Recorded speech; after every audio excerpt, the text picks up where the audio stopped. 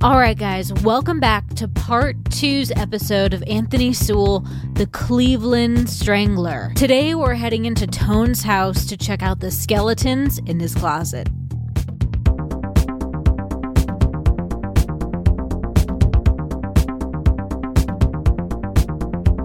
He started selling drugs to support himself and heavy drinking. Now, we're talking about right when he gets out of the Marines. And on July 22nd, 1989, he was actually put in prison for 15 years. Wow. Now, this is before all the murders. He actually rapes a pregnant woman. This woman was lured to his home after her car broke down on Euclid Avenue. He said he would give her a ride to his home so she can use the phone to call her husband. He took her to her house to use the telephone. She noticed the house was extremely tidy and clean. So, way before all the shit that we just saw. So, he basically did the same thing as what we talked about earlier with the first rape we talked about. Same type of thing. But after the rape, he kept apologizing, telling her he was sorry over and over again. He was really remorseful about it. This is a sign of a sexual sadist. So Ted Bundy was like this too. You would do something that horrible, but then you'd feel awful about it. It's because you don't have any control over it. Right. You know what I'm saying? That's being a sexual sadist. You know right from wrong, but I mean, it's that urge is so strong, you just can't control it. That's why he does it, and that's why he was apologizing for it. Now, this is from the woman that was raped, that was pregnant. He closed the bedroom window and told me to sit down. Then he came from behind me with a long knife. He pulled a big suitcase into the middle of the room and said, "I don't think I need to tell you what's going to happen now." I was 3 months pregnant. He threw me on the bed, choked me, and raped me again and again. Oh, no. He was arrested, but he failed to show up for trial. He became a fugitive, and while he was a fugitive, he raped another woman on June 24th, 1990. He told her that, quote, she was his bitch, and she had better learn to like it, end quote. Well.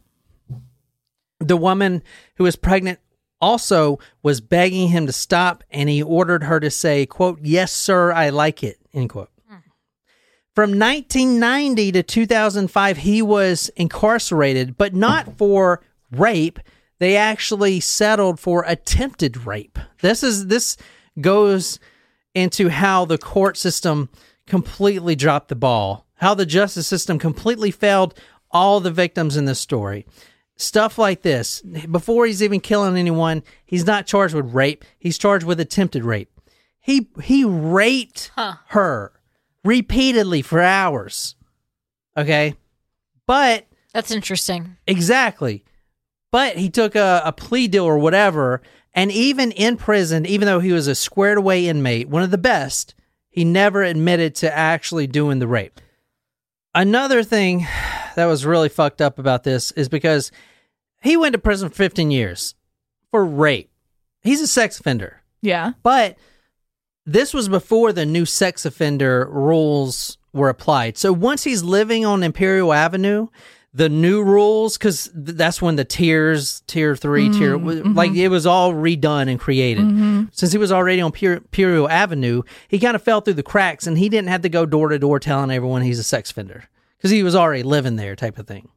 But he was actually released as, quote, not likely to reoffend, end quote. So I mean, a lot of this case is the justice system failed a lot of people in this fucking case, you know. From 1990 to 2005, he was incarcerated. He was a model prisoner, the best of the best. Same thing as the military. Structure. He loved structure. Loved it. He was the type of guy that they would give keys to the back room to get supplies. He was in charge of all the cooking schedule, and he was in charge of feeding 1,300 inmates, and he would do his job diligently. He was a model inmate. He thrived in that atmosphere. So what happens when he's not locked up or in the military? He should have stayed in the Marine Corps. That's what he should have done. Because that's what he needs. He needs this. He needs structure. He can't live without it. Look at him. And when he doesn't have structure, his whole world goes to shit. Anyway, He gets out on June 20th, 2005. He moves into 12205 Imperial Avenue. He was 45 years old. He got a job working at the baseball stadium, cooking for Cleveland Indians and the Cleveland Browns. Okay.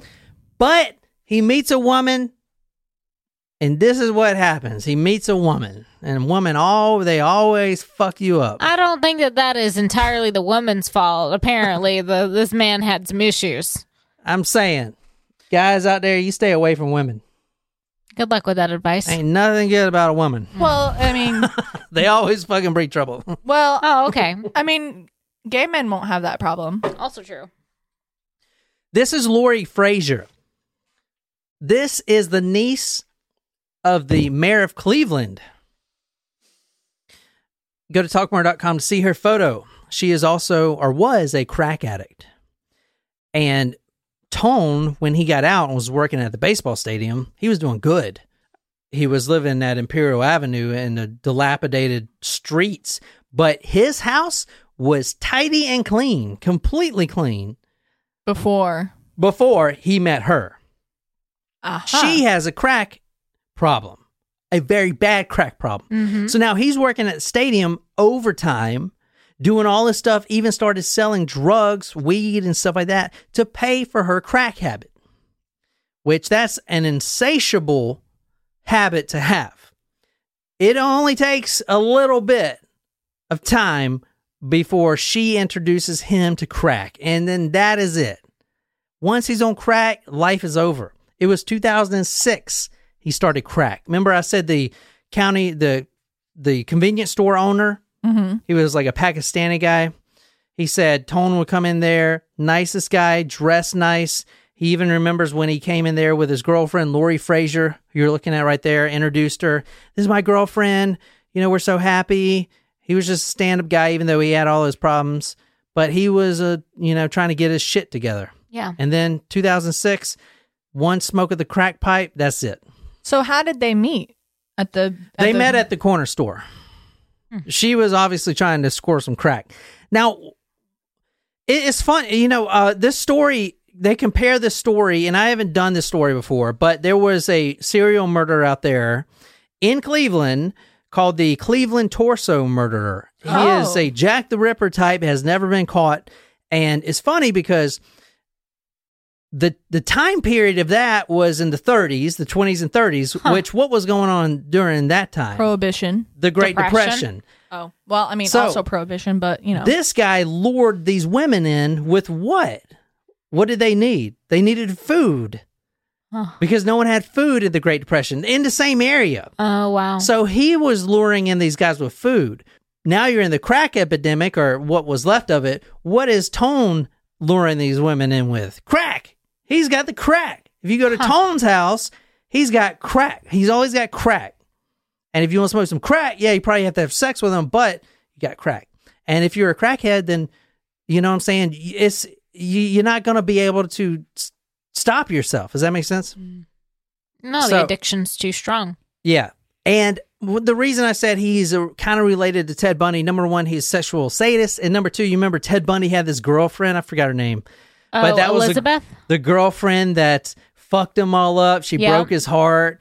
And then he started killing and raping people. All right. This was Lori Frazier to him, to Tone. That was his girlfriend that broke his heart. And even on death row, you'll see in a minute, he was talking about how his heart was broken and this wouldn't have happened if it wasn't for Frazier that dumped him. She wanted to get her life together. She's the mayor's niece and she can't do crack anymore. So she had to stop seeing him, stuff like that. So she's the one that got him on crack, and then they did crack together, and then she's like, I don't want to do crack. And instead of saying, okay, let's not do crack together, she left him, and he continued to do crack and sell crack and kill people. Yeah. That's basically what it is. Sounds like a tale of star-crossed lovers to me. Modern day Romeo and Juliet. All right. This is Ray's Sausage Factory, what you're looking at now. For years, neighbors and residents, for about 2 years, because he's been killing people for about 2 years. Since 2000, into 2006, 2007, he started killing these women. So the crack, when he began smoking crack, is when the murderer came out in him. Yeah. So in the Marines, he was choking all these Japanese prostitutes or Right. whatever. Now it's playing out differently here. For about 2 years, neighbors and residents have been complaining of the putrid, blood, rotting stench that was emanating from the sausage factory. Or what they thought was a sausage factory, which is really Tone's Well, house. that's convenient. Yeah. Easy, It's very easy to convenient. pin it on. Yeah, so if a girl ever came over, which a lot of them didn't say anything because they just wanted to get crack, they're not going to be like, what's that horrible stench? I can't be here. They're there for one reason, to Right. get high.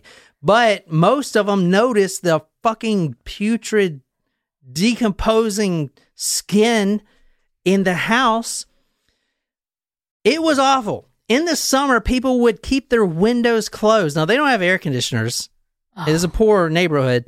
They would keep their windows closed and sweat rather than put up with the smell of what was coming out of there. The town came out numerous times. The U.S. Department of Agriculture came out there way more times than the police came out there To the sausage factory. to investigate rapes. The U.S. Department of Agriculture came out there and finally said, you know what? Even though we can't pinpoint the smell, we're going to cite you, Ray Sausage Factory, a company that has been in business for 57 years and has never had a problem with this. They don't even slaughter their meat there. They get it shipped in frozen. We're going to cite you for, quote, adequately or inadequately controlling odors and vapors, end quote. Wow. I hope Ray's sued his ass or someone's ass. Ray and his wife, who took over the business from his papa, ended up replacing the entire plumbing system Wow. and all the pipes in their establishment, costing over $20,000. I hope they got their money back. And guess what? The smell is still there because guess what? It wasn't coming from Ray's. It was coming from 11 dead fucking rotting people in Tone's house. Now I wonder, obviously, if everyone can smell it, they can smell it. So they must have been just as confused about the smell. Yeah. Because it's like, this has never where is happened this coming before. from? It's like, you know, it's a mysterious ticking noise. It's Yeah. some of it's kind of funny. The convenience store across the street, which we saw on Google Earth, was actually getting business from the smell. Do you know why? People were coming in there and buying all the air fresheners. Oh, shit. They sold so much my air God. fresheners that they were on constant back order. Like the toilet paper crisis of 2020. Wow. They had to start selling oranges, like oranges in bulk, so people can take the pills off and stick them in their nose. That's how they bad say this that fucking oranges was. are good for your food disposal. That's how Garbage bad disposal. this smell was. It was awful. They couldn't even keep air fresheners in stock. Wow.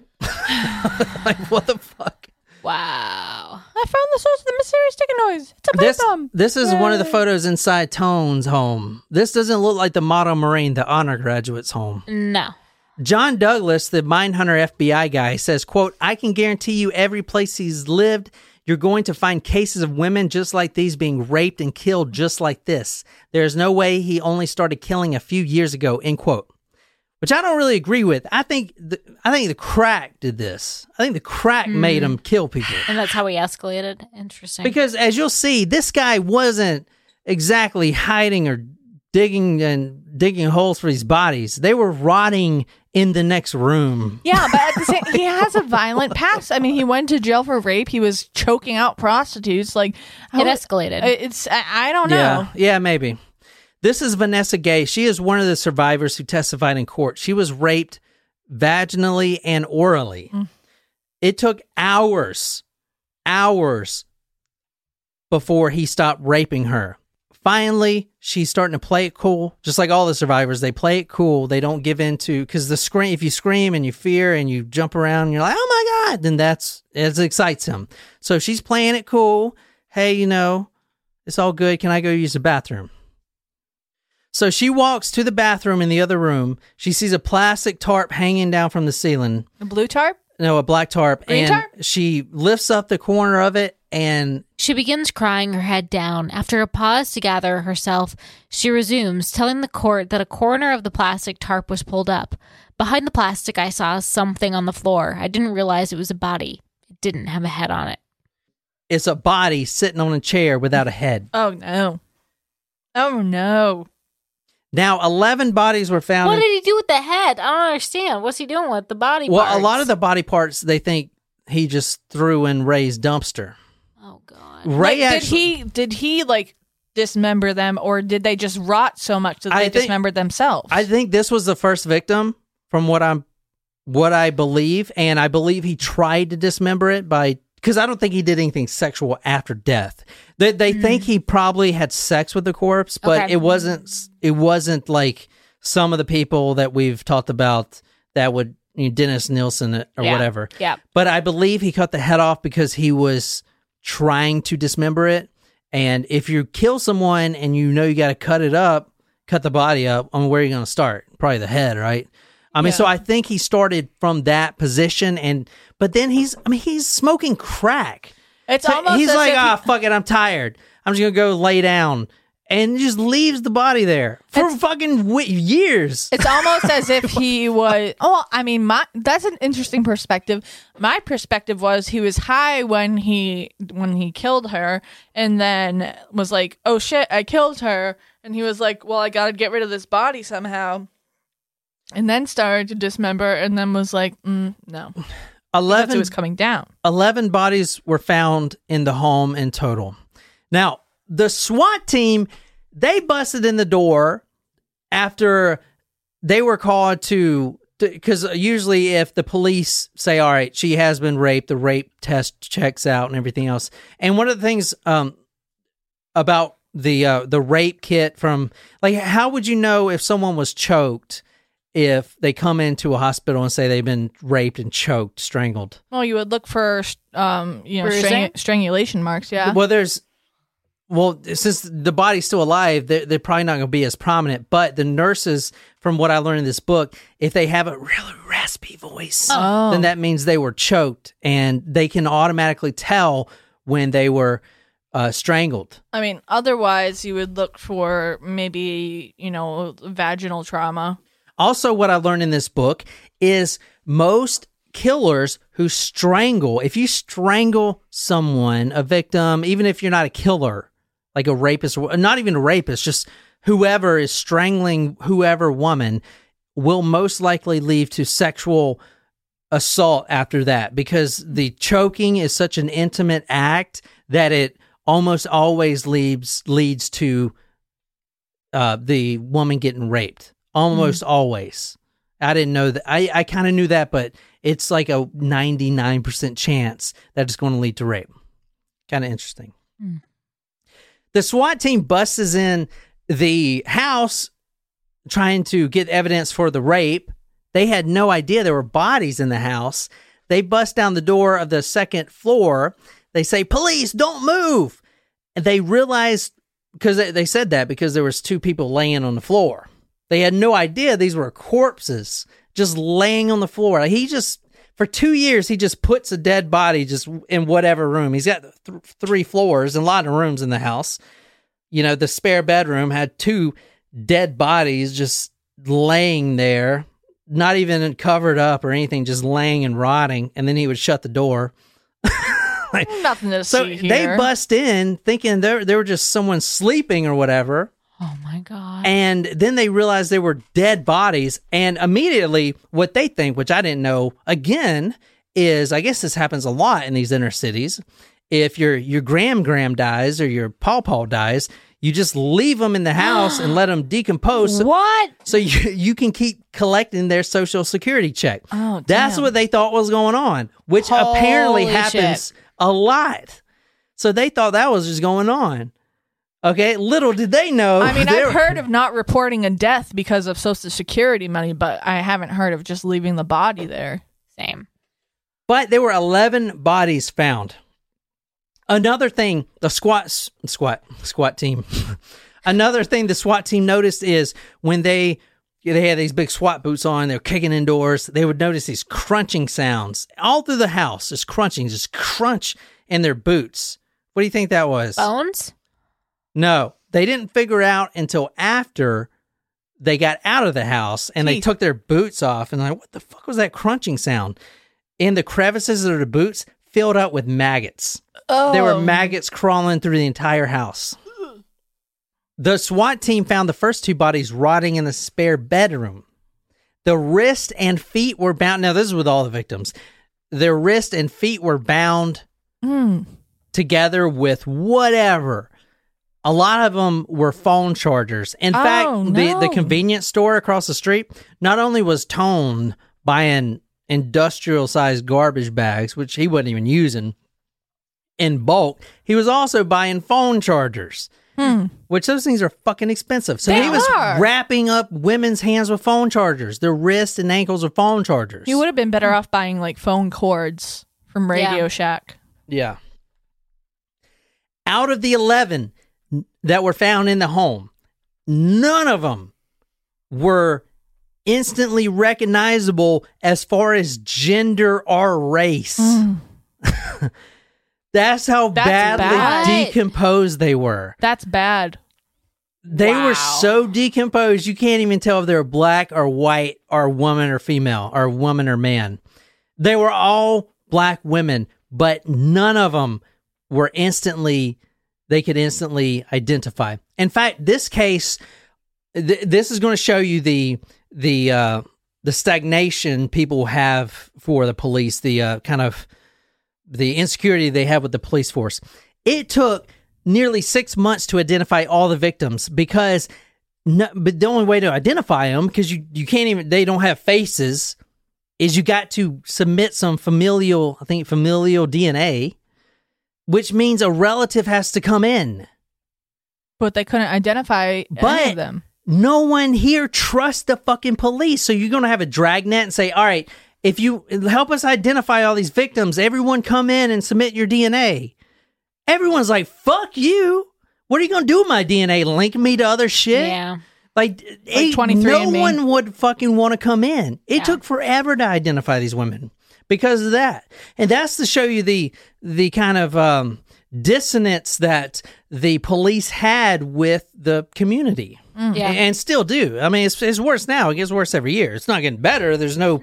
Amazon's not posting up there and making jobs, you know? Yeah. So I'm just saying. This is interesting. How would you identify the time of death when you can't even identify the race or gender of someone? The state of decomposition? Yeah, but how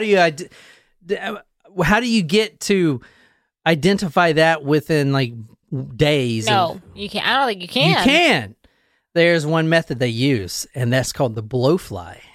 Blowflies can colonize a body quickly after death, depositing hundreds of eggs in nostrils, eyes, ears, mouths, and other orifices. Within a day, the eggs hatch into larvae or maggots that feast on rotting flesh. Blowfly maggots can be useful evidence. They grow at predictable rates. Generally speaking, the larger the maggot, the older it is. Wasn't there an episode of Brooklyn Nine-Nine that the guy was talking about his blowfly? This is really interesting. The more the maggots eat is like the more they're decomposed. So the bigger they get is the longer they've been aging. And since they grow at predictable rates, they can actually, it's like carbon dating. It's reliable. They can actually tell how long a body's been decomposing by how fat these fucking flies get. Fucking incredible. There's a guy from they were talking about on his book. His entire job is to go and use these blowflies to see how fat they get and tell the time of death. That's his entire job. Think about that. How would you even know that's a job? I mean, you demand your pay rate at that point. Yeah. This is the back of his home there. I'm just showing you some pictures. I'll put these on Interesting. There's a talkmurder.com. dumpster there from Ray's sausage, and he didn't make use of that. Yeah, so there's more I wanted to go over, but honestly, that's the Cleveland Strangler. Well, what happened to him? I believe it was 88 counts of stuff from rape to murder, first degree murder, all this stuff, and he was put on death row for lethal injection. However, he had contracted an unspecified illness on January 21st, 2021, COVID-19. He was transferred to an end-of-life care facility in Columbus and stayed there for 16 days. And at 3:27 p.m. on February 8th, he died. Wow. That's interesting that they named it as unspecified. Prison authorities denied that his death was related to COVID-19. Huh. You know that shit was fucking related. Well, I think you would think they would call it. yeah, Because he was, how old was he? 60? All right, so that is Cleveland Strangler, Anthony Sowell. He reminds me of there's a guy, his name's Thomas Sowell. He's an economist. He's got a bunch of good books. I don't expect y'all to have read them. No. Apparently not. Anyway, any questions about this? I skipped a lot. I skipped a lot of slides in this because it was getting too long. But basically, to break it down, he was abused as a child. Oh, in fact, I forgot to mention one thing. He actually, we do think he was sexually abused as a child. Oh, no. Because when he was 3 or 4, do you know what a Chatty Cathy doll is? Yes, it's a doll that talks to you, and it's also Chatty Cathy is a nickname for someone who talks to everyone. Okay, so it was a doll back in the day. I don't think they make them anymore. But when he was 3 or 4, he has a vivid memory of him smearing feces on the doll, which psychiatrists claim that was related to sexual assault. So he may have been sexually assaulted. I can tell you for certainty, every one of the kids in that house either ended up in a mental institution and or suffered from alcohol or heavy drug use. Every single one of them. And of course, Anthony being the serial killer, one of the worst in history, is in Cleveland history. Yeah, he was a sexual sadist. He would lure women in, and the women we talked about tonight, there are 11, they're called the 11 Angels. I'll put all their photos on talkmurder.com.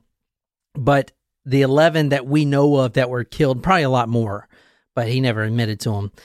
And they were lured in with crack. Most of them, almost 100%, were lured in with crack. And then the ones that we talked about that got away, the one that fell out of the window, that's kind of how it went if you go into his house.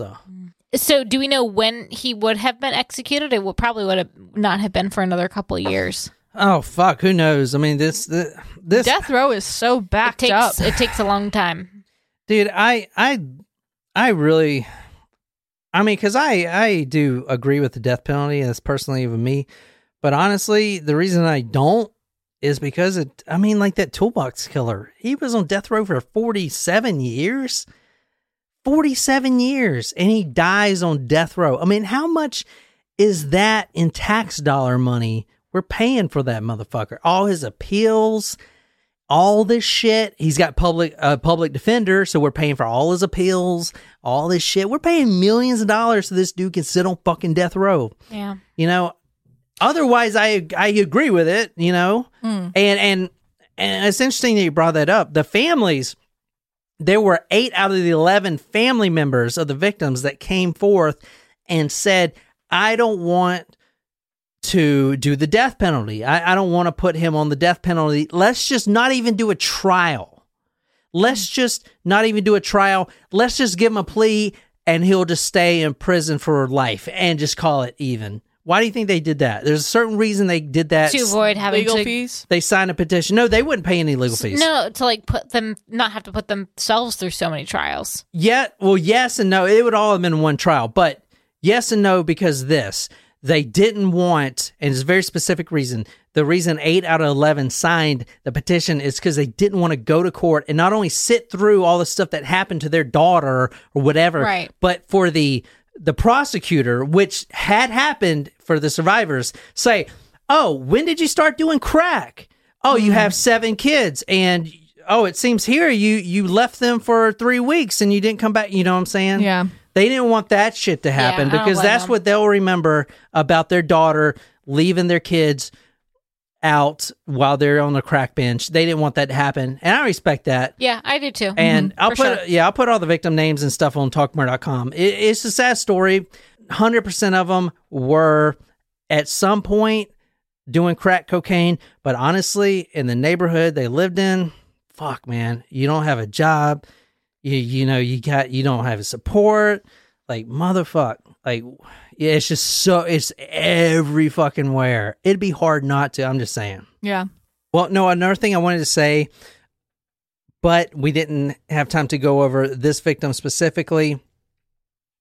Her name was Latundra Billups, and she is outspoken today as one of the victims. She was brutally raped for hours on hours. She actually was dragged across the floor, had jagged splinters in her fingers and legs. The weird thing about this is that she was one of the many victims who, after the hours of rape, Tone would fall asleep. Being on Tone, his heart puts his heart on his shoulder. She'd wake up, or not wake up, come to from being unconscious, and old Tone would have his arm around her like she was his girlfriend. Kind of crazy shit. Yeah. And that kind of shows you the MO. You know, he is just the same reason Lori Frazier, when she breaks up with him now, he's going to kill everybody type of thing. 0.13. I'm in the pocket. Where does the pocket end? I'm in the pocket. I am in the don't pocket. know. I'm in the pocket, boys. Just so he can say that. That's the only reason he wants to be in that pocket. All right. Well, that is the Cleveland Strangler. Thank you guys for staying with us. That was long. If you want to support us, please go to talkmurder.com/join. Become a Taco Supremo or a Nacho Taco or whatever it's called. To Small Taco. Support us. We have episodes on there. I'm doing 1 to 2, most likely 2, because I love true crime. Episodes a week, episodes a month exclusively for you guys on Patreon. And you can support us there. We're also going to start doing live episodes where we take questions while we record. And that's going to be next month. I promise you, I'm going to get that stuff together. So support us there. My name is John. I hope you guys enjoy this. Go to talkmurder.com. Share the post, please. I'm here with Jen and Nicole. Until next time, good night, you lovely, lovely people.